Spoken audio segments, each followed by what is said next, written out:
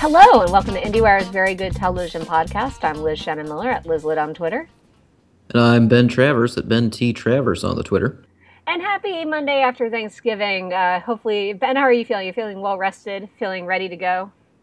I'm feeling pretty good. I feel like I'm, got a good amount of food in me to energize me through the winter. Like a bear, I'm going to start hibernating soon, so it's good. How about you? How'd it go? Pretty good. Some time to catch up with family, some time to catch up with screeners. It was the perfect holiday. That is ideally how Thanksgiving will always go. Yes. And of course, the thing this year was that catching up with screeners was vaguely essential because I have top 10 lists due as a preliminary to our eventual master best of 2015 list that will happen in a couple weeks' time. And I still do not feel ready for it. Oh no, I feel more overwhelmed than ever, and I mean, let's not start the whole "is there too much TV" discussion again. But I mean, geez, there's a lot of television to fit in before I feel ready to make those judgments. And so that kind of leads us to our discussion today, which is what is essential to making a top 10 list.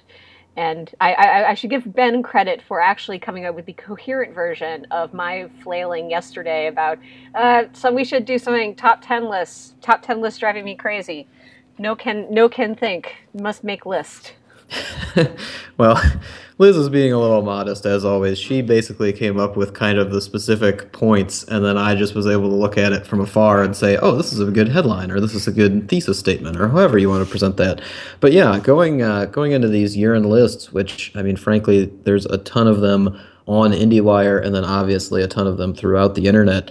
And when you're looking at them, and when you're, especially when you're looking at ones from people that you trust or people that you want to know their specific opinions from, hopefully that means that they're putting a lot of thought into it and they're putting a lot of effort into these lists. And as easy as they may seem to knock out, they're actually incredibly difficult in many more ways than just finding the time to see everything. Yeah, I mean, and that's I think a good place to start is the concept of, do you feel, Ben, that you have to see every single show before you can actually make a top 10 list? I don't feel like I have to see literally every single show, but I do feel an extraordinary amount of pressure, as we discussed before, about seeing very specific shows that either garnered a certain amount of buzz or that certain people told me were extremely good and I missed out when they first aired. Or, just those shows that, maybe you didn't have time for, but you suspect could be appearing on other lists. And I mean, I think that's one of the greatest fears for anybody who writes a list, even if you're just posting a list on your own personal Twitter feed, or, you've got your own blog or whatever you're doing. Your biggest fear is that somebody's going to call attention to something that you just completely forgot, either to watch or that you forgot to include. And you want to try to eliminate that as much as possible by seeing as much as possible. Yeah, I mean, that's the thing. Like every list starts with, we start with 250 shows, we narrow it down to 10. There's going to be total omissions. There's always going to be the person, like there's always very specific people, very specific shows that come up in the, oh my God, I can't believe you overlooked this. Like Hannibal last year, I remember got a lot of, oh man, why didn't you include this? I suppose Hannibal didn't air this year, that sort of thing. Those sorts of snarky comments. And, sometimes, and the thing, it's always so interesting though, because there are shows that I feel like I leave off lists because I actively feel they don't belong on my top 10 list, like they are not my shows. And there are shows that I just don't feel passionately enough about to even have that consideration for them. Yeah, that's one of the very difficult aspects of making a list in general is kind of deciding how you're going to go about it. There's a lot of different strategies to do it. Some people just say, okay, well, this is the best, and that's all that matters. Other people want to draw attention to like personal favorites or find ways to kind of fit certain shows in there, even if maybe they gave them a grade, half a grade lower than what they gave another show, or maybe something grew on them over the year, and then you have to answer to those same commenters who are saying things about, why'd you give this an A- and this an A, but you gave the A- show on your top 10 list. Yeah, I mean, all of those kind of factors, definitely weigh heavily on your mind when you're creating a list. And, for me, I try to aim more towards what the best is. Just in my mind, if I think this show is better than that show, I'm gonna put it on the list. But, I also am pretty good at convincing myself that my personal favorites are also the best. So that works out well for me. And the leftovers as well. Yeah, yes. I don't know if that'll make the cut this year, Liz. It's very competitive, so we'll see where it ends up. Yeah, I mean, I think this, of course, kind of draws us into the existential question of what makes a show the best show versus another show. Oh my God. And that's incredibly difficult because for me, there's a lot of people who get into, and I've seen headlines pop up in the last months even talking about why critics shouldn't be objective because, it's their job to be subjective and tell you what they think about things and why they feel the way they feel. And that feeling is very individualistic and you want that individual voice. But at the same time, for me, especially when it comes to making lists, especially when it comes to picking the best of 2015, I want to turn that subjective opinion, that subjective reaction into objective reasoning. I want to have some sort of base behind me that says, the acting, the cinematography, the writing, across the board, those things that you can really just look at and kind of give a somewhat objective reaction to that will weigh into making, the difference between what you really liked and what's the best. And I mean, an example of this, since we're obviously talking in a lot of over like broader means, a specific example of this is like Aquarius is a show that I really enjoyed. I thought Aquarius was a lot of fun in those very specific scenes where David Duchovny was punching hippies. Yes. But I would not put it on my best of 2015 list. Spoiler alert, that will not be on my list. Yeah. Because I don't think that the overall writing of the show was, a top 10 level caliber. I don't think necessarily the other performances outside of Duchovny were that remarkable. So yeah, that's something where, as a personal favorite, if somebody wanted to talk to me about Aquarius for a while, I'll talk to you about it. I'll have a good time. I'll recommend it. But I don't think it's going to make the cut. Yeah, and there's also there are people I would recommend the show Man in the High Castle to, and there are people I wouldn't recommend the show Man in the High Castle to. Spoiler alert, that one's not on my best of list, but I did find it really interesting. And I think there are specific people in my life and specific people out there in the internets who would really enjoy watching it. And that's a good point too, in the sense of kind of like the Oscars, which sees a lot more of this, kind of just is more accepted, I guess, when you see this kind of trend. In that those shows that get released later in the year are obviously fresh in critics' minds, so maybe they're more likely to sneak onto that list just because you just saw it and it made a big impact. And like you're saying, The Man in High Castle is a great example because that show got a lot of strong reactions. And usually strong reactions make things memorable at the very least. And if it was a positive strong reaction, that show might sneak onto a few extra lists. Even if it had come out in April, maybe people would have given it had the time to kind of set it, have had a better perspective on it, set it back a little bit, and maybe it wouldn't have made the list. So right. There's those end of year shows that really come out of nowhere and make the cut. Mm-hmm. I'm curious, Ben, is there anything on if you have this list, maybe you don't have it formally written out, but is there anything that you need to watch before we dig into the process of IndieWire's top 10 list making? Oh my God, Liz, there's so much that I have to watch. The first one, first and foremost, on the list is Jessica Jones. I have not had a chance to watch Jessica Jones yet, at least enough of it to make a judgment. And I know it's a very well-reviewed show. I know it's very close to your heart. Pretty sure it's on your top 10 list, Liz? It's at least on one of them, yeah. That's on the list. That's high on mine. But actually, Jessica Jones, I think, is going to be a really interesting show in this sort of analysis coming up because, like you said, especially when we talk about subjective versus objective reviews, I think the reason Jessica Jones is on my list in a way is I think getting critical reaction in a way that Daredevil did not, is that the show thematically is a lot stronger than Daredevil is. I think if you asked me to tell you what the central themes of Daredevil were in season 1, I might need to rewatch that entire first season in order to give you a decent answer. With Jessica Jones, it's an immediate, clear thing, and it's also the subjects of trauma and PTSD are so personal that I've seen some really interesting writing about the way that the show handles that issue. from women writers and male writers that is like almost personal essays. Like, this is how this show captures something that means a lot to me. So I think, and so does that make Jessica Jones objectively a better show than, say, Unbreakable Kimmy Schmidt, which might not gather the same sort of reaction? I don't know. And I mean, especially because Jessica Jones, I think, is also a really well made show in a lot of respects, but there are aspects of it that aren't flawless. Again, I think I mentioned Robin last time. Screw that character. Yeah. She is objectively bad, and it's a funny thing. And I think you're bringing up a good point in kind of where the subjectivity comes in and cannot be ignored when you're making a list, and that's in the ranking process. That's in, I mean, yeah, it might make the cut or not, and it might be right there at number 11, or just putting something at 6 instead of 7, and why you put it at 6 instead of 7.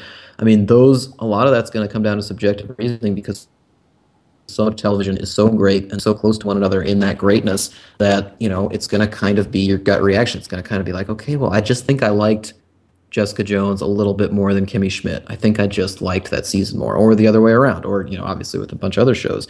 But that's something that makes it really hard when you get down to it, when you've narrowed down your list to 15, maybe even 20 shows, and you've got to cut it down to 10.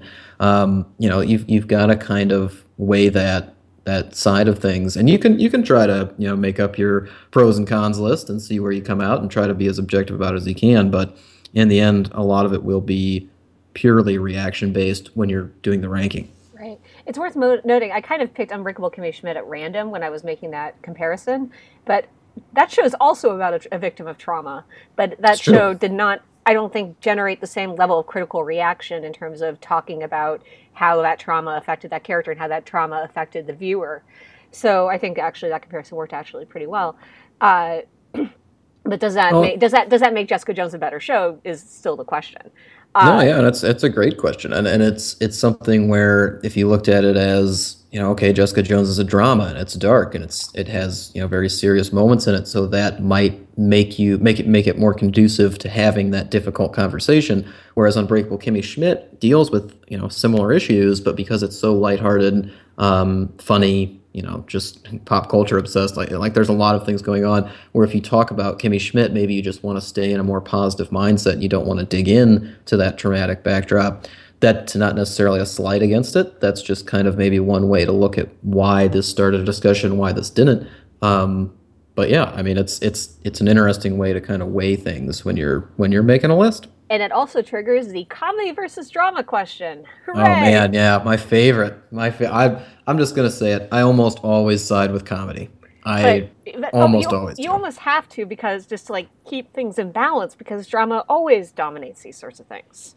It's very easy to get confused between something that's serious and something that's effective. And I mean, my example for this that I harp on again and again is American Crime, and that it's a very serious show. It's very dramatic. It's over dramatic to me. It's melodramatic in a bad way, and it makes it unrealistic. And just because it's so serious, and just because it's dealing with topics that are relevant to today, doesn't make it necessarily a well-constructed, well-written, well-executed television program.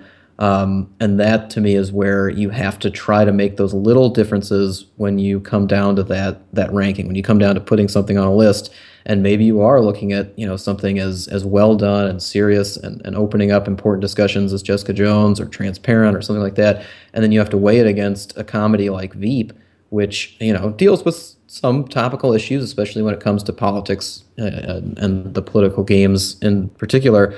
But for the most part, it's just an amazing exercise in lethal insults and how to construct episodes and how to block characters and how to move from one thing to the other flawlessly, and acting, obviously. Anyway, there's a lot of things that go into Veep. But yeah, it's an interesting question to pose. Yeah, I mean, this year I will say I think comedy is going to have a much easier time of it, because there were a lot of comedies this year that dug into really serious issues, like You're the Worst and BoJack Horseman. I think are going to have probably a stronger chance of competing than, say, like a couple years ago when you've got Big Bang Theory versus Mad Men. Right. Yeah. even as someone who almost always picks comedy, there's no way I would make that choice. Well, yes, but I mean, even if like let's say Big Bang Theory was was a comedy you enjoyed, it's still like it's very much like a broad high. It's very much a broad comedy versus say something that has a darker tone to it. Right, and I don't think you're necessarily making this inference, but I would disagree that I would agree that there are people who do this, and that they'll look at You're the Worst, they'll look at BoJack Horseman, and they'll say, well, yeah, it's really funny some of the time, but it's also got these really dark elements that it brings into play, so it's really dramatic, and that makes it better. And I don't agree with that. I think if it's funny all the way through and it's really well done comedy, that is just as difficult and just as important as those dramas that are out there. So if it came down to a show like you're talking about, where it was just a great, superb drama and a great, superb comedy, and they were, one against the other, which is frankly something I'm going to be dealing with pretty soon in looking at shows like Mad Men and The Leftovers versus shows like Veep, and I mean even You're the Worst. I think is incredibly well done comedy before it got dark. That's a very tough decision to make, and that's where the subjectivity is going to come into play. But you shouldn't just give the edge to it because it's a drama. Yes. Another issue something I noticed when putting together this massive master list. If you go to my Twitter account, scroll back a little bit, you'll probably be able to find. I sent out a link to a Google Doc that includes, like, essentially a rough list of 250 shows that should be considered 2015 contenders. And one of the things I noticed about putting it together was how young many of the shows were. Like, we're talking about a lot of, the best of lists, are going to feature heavily with shows that are freshmen, sophomores, maybe juniors in the grand scheme of things. Yeah, it makes sense in the sense that, that ongoing discussion we're having is about how much more television is coming, and every year there's more television. So that would make sense that over the last, 2 or 3 years, there's a lot more younger shows out there, and thus more good shows, like much more shows that are going to make the cut for these kind of lists. But yeah, looking at that amazing Google Doc that you put together, by the way, which is just so good. There's so many uses for that. Guys, have fun. But yeah, it's kind of still shocking to look at it and see, oh my God, that's a freshman show, it's a sophomore show, that's a junior show. Like, these are relatively new, relatively fresh.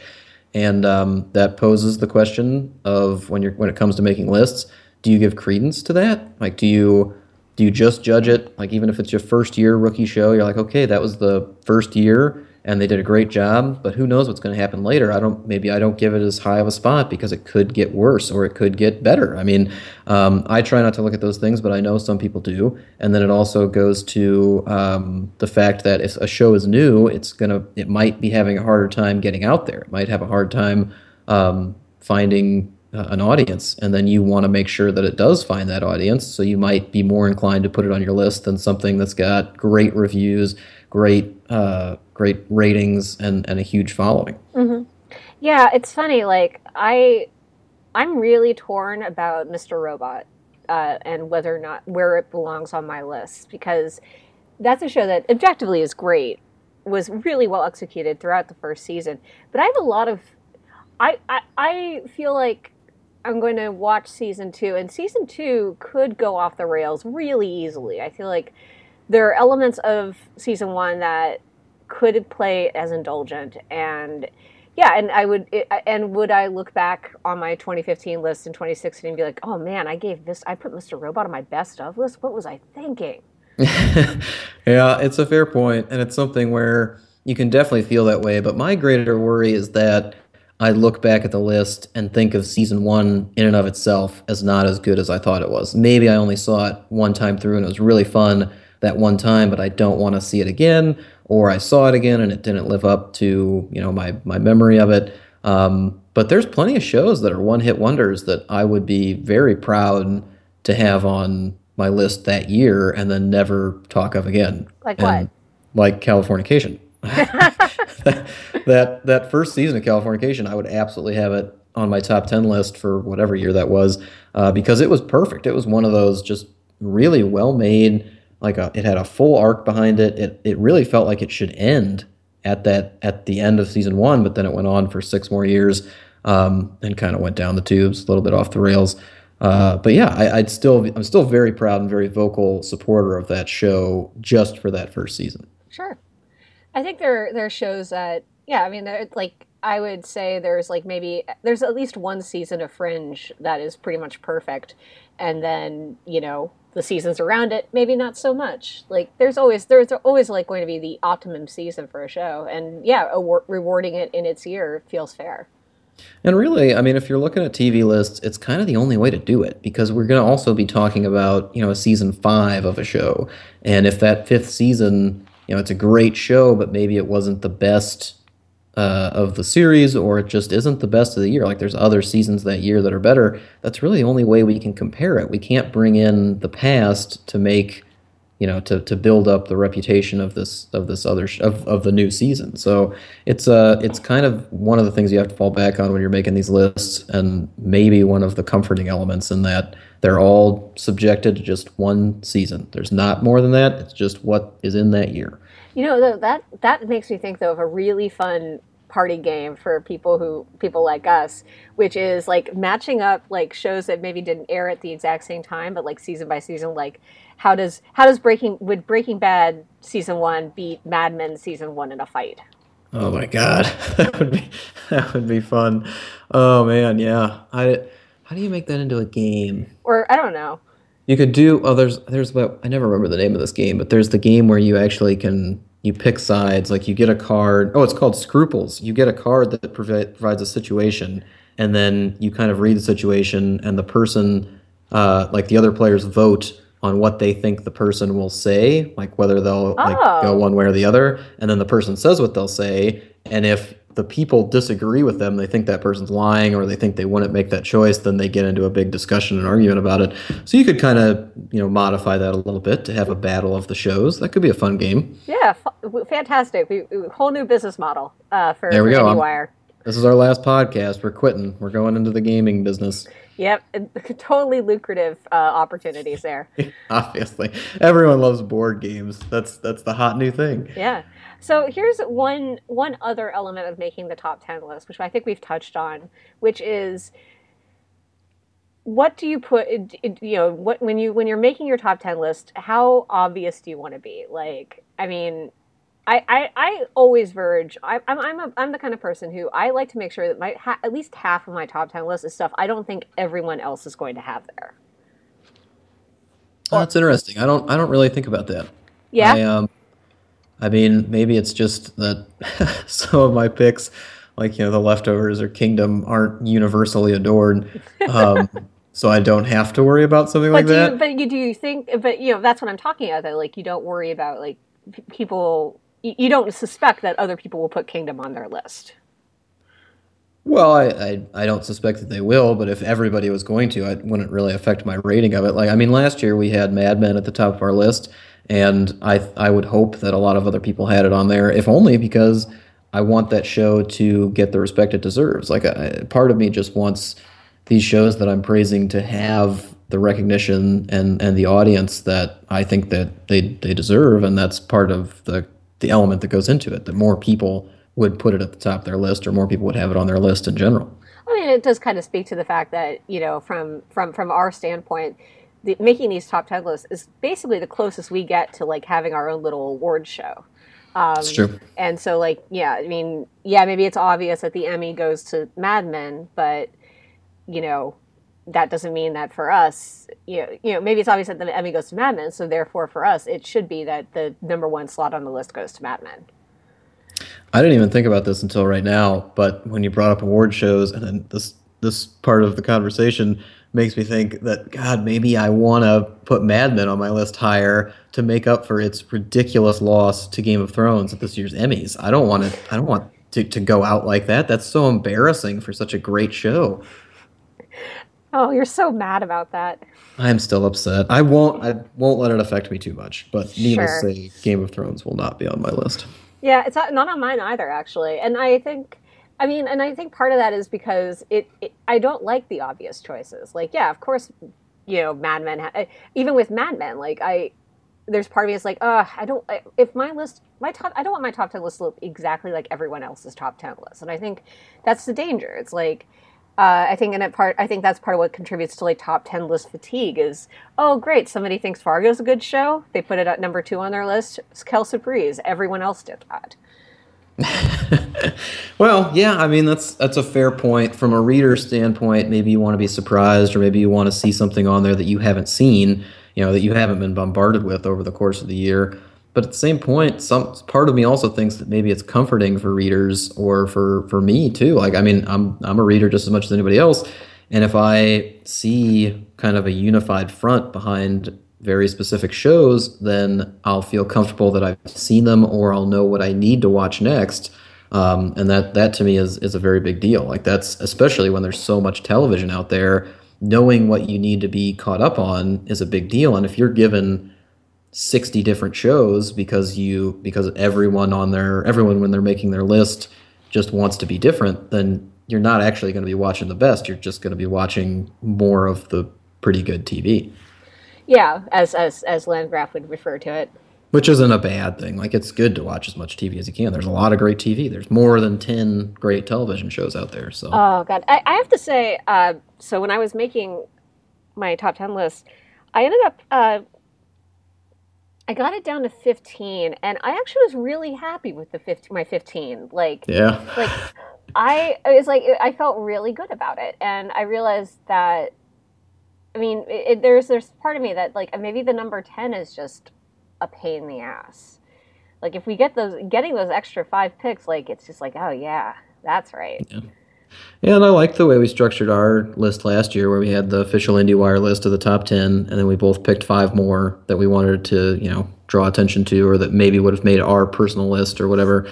But yeah, it's an interesting it's an interesting idea, kind of how people react to making lists too, because there's a lot of critics out there who hate making lists. They hate the idea that they're forced to choose just 10 shows, and they rebel against this as much as they can, either by choosing more, or by refusing to rank them, or by doing any of those kind of reader service ideas, because they want people to engage in the discussion more than just look at a list and then move away. But I will say I love making lists. I do. It helps me feel organized and in control, and kind of I don't know, like a nice little summary. So when I can look back on the year, I can be like, okay, this was the year of this, and that, I don't know, makes me feel good. No, it is helpful. Something, and I like the fact that we also do a best. I'm actually more excited for. We're going to do our top 10 lists, but I'm also more excited for like the more breakout lists we're going to do, such as best episodes, best new shows. Well, best new shows basically is the same thing, but best episodes, we might do our breakthrough actors list again, which I'm thinking about now as being a really good opportunity for us to highlight individual performances. One idea, this is actually something I haven't mentioned to you, but I was thinking about for our best episodes of the year list. We could do that, or we could do a version of it where it doesn't include any shows that are on our top 10 list. Like, so it's just like breakthrough episodes of shows that we don't recognize in the top 10 area. Yeah, I mean, it's a good way to broaden the scope and to allow more, like, to get more attention out there for some of the less obvious choices, or just to draw attention to the shows that deserve it in a time when we're narrowing things down to 10 shows. Yes, because as already said, 10 is too few. There's so many shows out there, guys. It's so intimidating and wonderful, but intimidating. Yes, but we've got a few more weeks before we've got at least 2 weeks before we really dig into it. So it gives us plenty of time to catch up with things and make sure that, and get mentally ready for Ben hating Jessica Jones and then the incredible fight we're going to have over it. Oh my God, that would be amazing. It's so rare when we get into those like really heated confrontations over shows, but it happens about 3 times a year, and every time it's really fun. I don't think I remember 3 times this year, Liz. I think we had a really big fight over ranking the Netflix opening credits. Well, but that's personal, Liz. I mean, come on, opening credits, that's a big deal. I'm just saying, there are too many buildings in the House of Cards intro, and it doesn't need to be a minute and a half long. Well, you know what? I'm just saying that the Orange is the New Black opening is frankly not in connection with the show and doesn't do it service and breaks off the tone and frankly just isn't very well made. Welcome. That's basically the Cliff Notes of that argument we had, gentle Yeah. listener. Over like, I don't know how many IM exchanges for days. I think I made you get on Skype. I made you talk this out with words. We did eventually resort to Skype, yes. Yes, and we might actually have to do that as well with our official final top 10 list.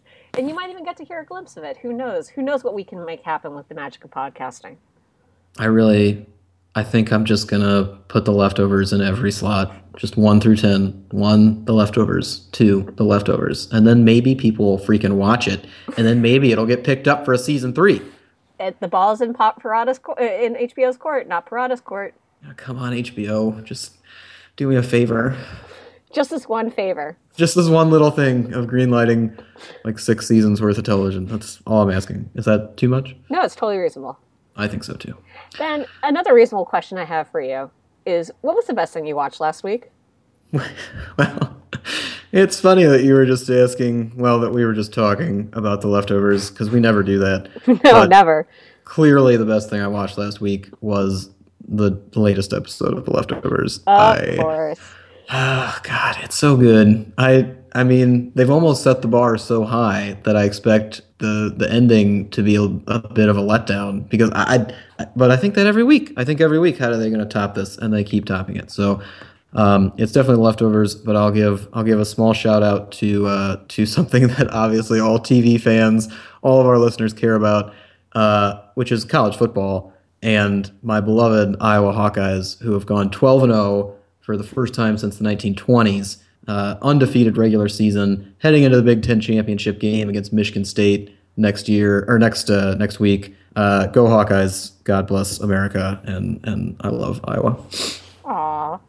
And I actually caught the end of the Bears Packers game, and Shocking. And on Thanksgiving Day, and I was like, oh, I imagine Ben will be happy about this. I was just shocked into a stupor. I really did not expect to go into Green Bay on the night they honor Brett Favre and beat the Packers, which, God, just made it so much sweeter. He's so terrible. But Liz, please save us. Please make our listeners happy and tell us something actually fresh and new, or at least TV related, scripted TV related for your best thing you watched last week. Well, there's a bigger conversation to be had about why this only happened last night, but I finally, as part of my preparation, I was like, okay, I just need to sample some of this season 6 of Community, which sounds like it will be the last season of Community, at least on Yahoo.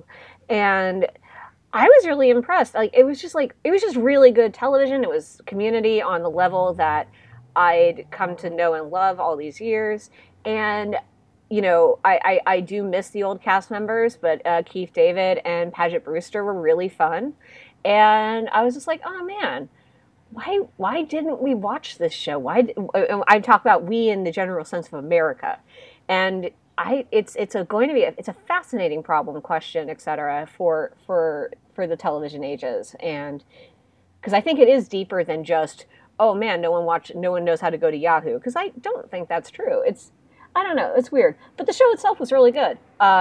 I find Keith David adorable, and everyone else was really nice to see. And I think what's great about what was really interesting is that they are they have some real, they build in the Jeff Winger character a whole new level of vulnerability that really impressed me. So I haven't finished the full season yet, but I really enjoyed reconnecting with a show that I thought I didn't have any more of. It's a great pick, and I agree with you about the cast of the show in general, and kind of the mystifying response or lack of response to it. Because yeah, you're right. I mean, people know how to go to Yahoo. I feel like a lot of people knew that it was on Yahoo, so it wasn't necessarily just an advertising or branding issue. But with the cast changeover and with how many seasons it had been, and then it's always struggled in the ratings. Maybe it was just past time to go. But yeah, we'll be wondering for a while. I have my one theory is that if they tried to do it they tried to do it as a weekly release, and I think launching a platform as a viewing alternative, like maybe could have benefited from the binge model, like like having putting a massive amount of publicity push into the binge model versus trying to get people invested week after week might have been a different way to go, but. I think that's a good point and a much larger discussion. So I'll keep it brief. Yeah. But yeah, I think knowing that a service produces original series that you can binge all at once is more attractive to viewers than one that releases weekly. Even though the strategy of weekly releases sounds like a good business model. So and again, there's so many ways that you can explain what happened to Community, and I don't know if anyone will ever know exactly what happened. Well, yeah, I mean, yeah, it's definitely a discussion worth having in detail. I think it's something you're writing actually something about this right now, but when we get to it, we'll dig into it more fully. Meanwhile, Ben, what's the next thing you're looking forward to? I brought this up when we were talking about what was left this season, like what was left in 2015 to be excited about. Right. And as I was as I was writing about The Leftovers and watching Sunday Night Football last night, I was bombarded with advertisements for Telenovela, Eva Longoria's new sitcom on NBC, which premieres, oh God, for all those ads, I already forgot when it premiered. It's like December 13th or 7th. It's next week. Is it? Yeah, it's next week. And they're doing a little sneak preview before the whole show launches in early January. But the trailers look good, and I'm still very excited for the show. I still like Ms. Longoria a lot as an actress. She's also a very interesting producer. Never forget, she was a producer on John Wick, which is just awesome. That's hilarious. It's fantastic. And I like the rest of the cast too. I think it's a good idea. I think it has legs behind it. So I'm very excited to see Telenovela. Cool. What about you, Liz? What's your next thing? Well, something that's going to be coming out mid-January that I'm pretty excited for. I think it's one of those shows where I really want other people to be excited for it because I think it's a really cool idea and the execution's really interesting, is Colony, which is USA's next big attempt to, build their drama brand in interesting directions. And if you haven't heard the premise, Los Angeles is under occupied rule. It's been broken up into little districts, and there's this seemingly ordinary family trying to live an ordinary life under these pretty extreme circumstances. But things go much bigger than you can imagine, and I mean, the show itself dances around this question. It's aliens. It's clear. It's clear it's aliens, but it's aliens. It's always aliens. It's always aliens. With everything I'm watching in the next month, it's probably aliens. But the thing about Colony is that I'm not spoiling anything by saying it because the point of the show is that it could be aliens, it could be mermen, it could be Nazi Germany. Like the themes of the show the show tries to take a universal approach to the subject matter. Like it doesn't matter that it's aliens. What matters is the human stories happening on the surface. And so, Great. I mean, in. so yeah, Sold. there's Had me at aliens. Well, of course I had you in aliens. But yeah, it's one I'm hoping has legs to it. I've seen the pilot and I really liked it, and now I've got a few more episodes to check out. And yeah, it should be fun. Screener time. Continues. Oh, goodness. Yes. Screener Mountain just gets bigger and bigger because there's all this television.